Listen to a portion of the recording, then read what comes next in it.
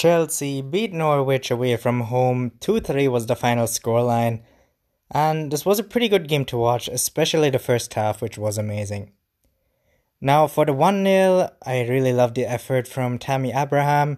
He lays it off, he gets in the box, and then a great finish with the half volley. And it was also great timing from Azpilicueta to make that cross. It was just a really good goal. Now, Norwich philosophy means that they are so much fun to watch. There's lots of movement and players keep overloading the Chelsea players. And that's also how Cantwell gets the goal for Norwich and gets them back level. It really is a high risk, high reward style because when they lose possession, then Chelsea can get into really good positions and then it all goes wrong for Norwich, which is basically how Mount gets his goal. You know, there's a great touch from him and it's just a really good goal in the end when he leaves the Norwich player for dead. He cuts across and scores a really good goal. Then Norwich get another one back, 2-2, and a great goal from Pukki. Basically, again, so many overloads, and then it's just a great run, and nobody knows who to pick up because Zuma has too many players to mark. And then Pukki's free, and he just scores. And then Chelsea go on to score the winner in the second half. The game was pretty dead then because it's also pretty hot, but this was a really good game to watch. Now, Lampard, he is off the mark now. He has his first win. Abraham scored the winner, he's gone out and he's actually proven that he deserves to start. 2 goals for him, it's really good for his confidence. Like I said, it was a really hot game, so the tempo went down in the second half. There was no way that second half would be as good as the first one.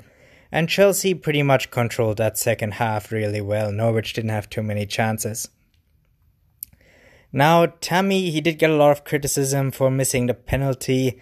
But in this game here, his hold-up play was really good. He linked up with the midfield nicely, and not just his goals were good, but he has all the attributes to be the number 1 striker for Chelsea. He just needs to improve every week now and just get better with age, And he brings these bursts of pace, unlike Giroud, who's pretty old now, and he just doesn't have pace like Tammy has. And Tammy, he can also start a press and he has that energy and understanding of what Lampard wants.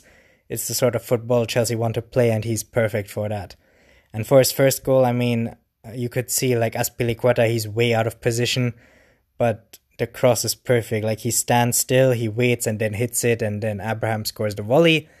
And this is basically what Frank wants. He wants lots of energy and you do need young players for his play style. Norwich, they will definitely be fine in the league. They're going to be great at home. They're going to score lots of goals, I have a feeling.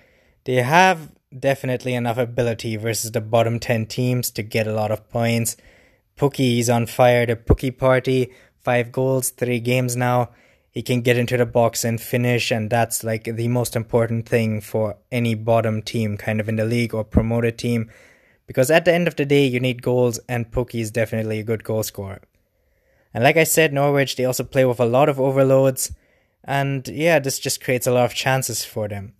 One negative thing though, their centre-back Hanley, he's pretty much a weakness in the squad. Because of Norwich's play style, he's going to have to defend a lot of 1v1. And he also needs to do a lot of defending counter-attacks. And he's still a very young player, so he cannot really do that very well. But Norwich player, I think there's a centre-back still coming back from injury. So that should also improve the team a bit. Now, VAR had a pretty eventful day again. If I'm correct, 4 instances. There was a foul on Abraham on the Norwich goal. The reason that wasn't given or disallowed was because the attacking phase was a new one. So basically the reasoning here is because Norwich literally played 1 5-meter back pass in that goal. It kind of reset the attacking phase for some reason. That makes no sense to me because, just a back pass does not mean that the attacking phase is over because you still have the ball. Then there was a kick on Azpilicueta. For me, definitely a penalty. But for them, it wasn't clear and obvious, so they didn't overrule it. Then there was this instant when Krul and Giroud jumped for the ball. Giroud basically hit Krul. And then VAR brings it back after they give a goal. That's definitely correct because in the Bundesliga, for example, this isn't even a discussion. It's always a foul. And that's how it should be because when the keeper has the ball, you can't just bump into him. And then the last thing was a stamp on Mason Mount. I do feel that's a straight red card. Like, it's pretty clear. And the guy, I think it's Godfrey, he's really smart because he's actually, oh, I'm so sorry, Mount, I didn't see you there. Like, he makes sure that the referee does not really make this a big thing, but I do feel he knows exactly what he's doing. He just stamped on Mount's foot.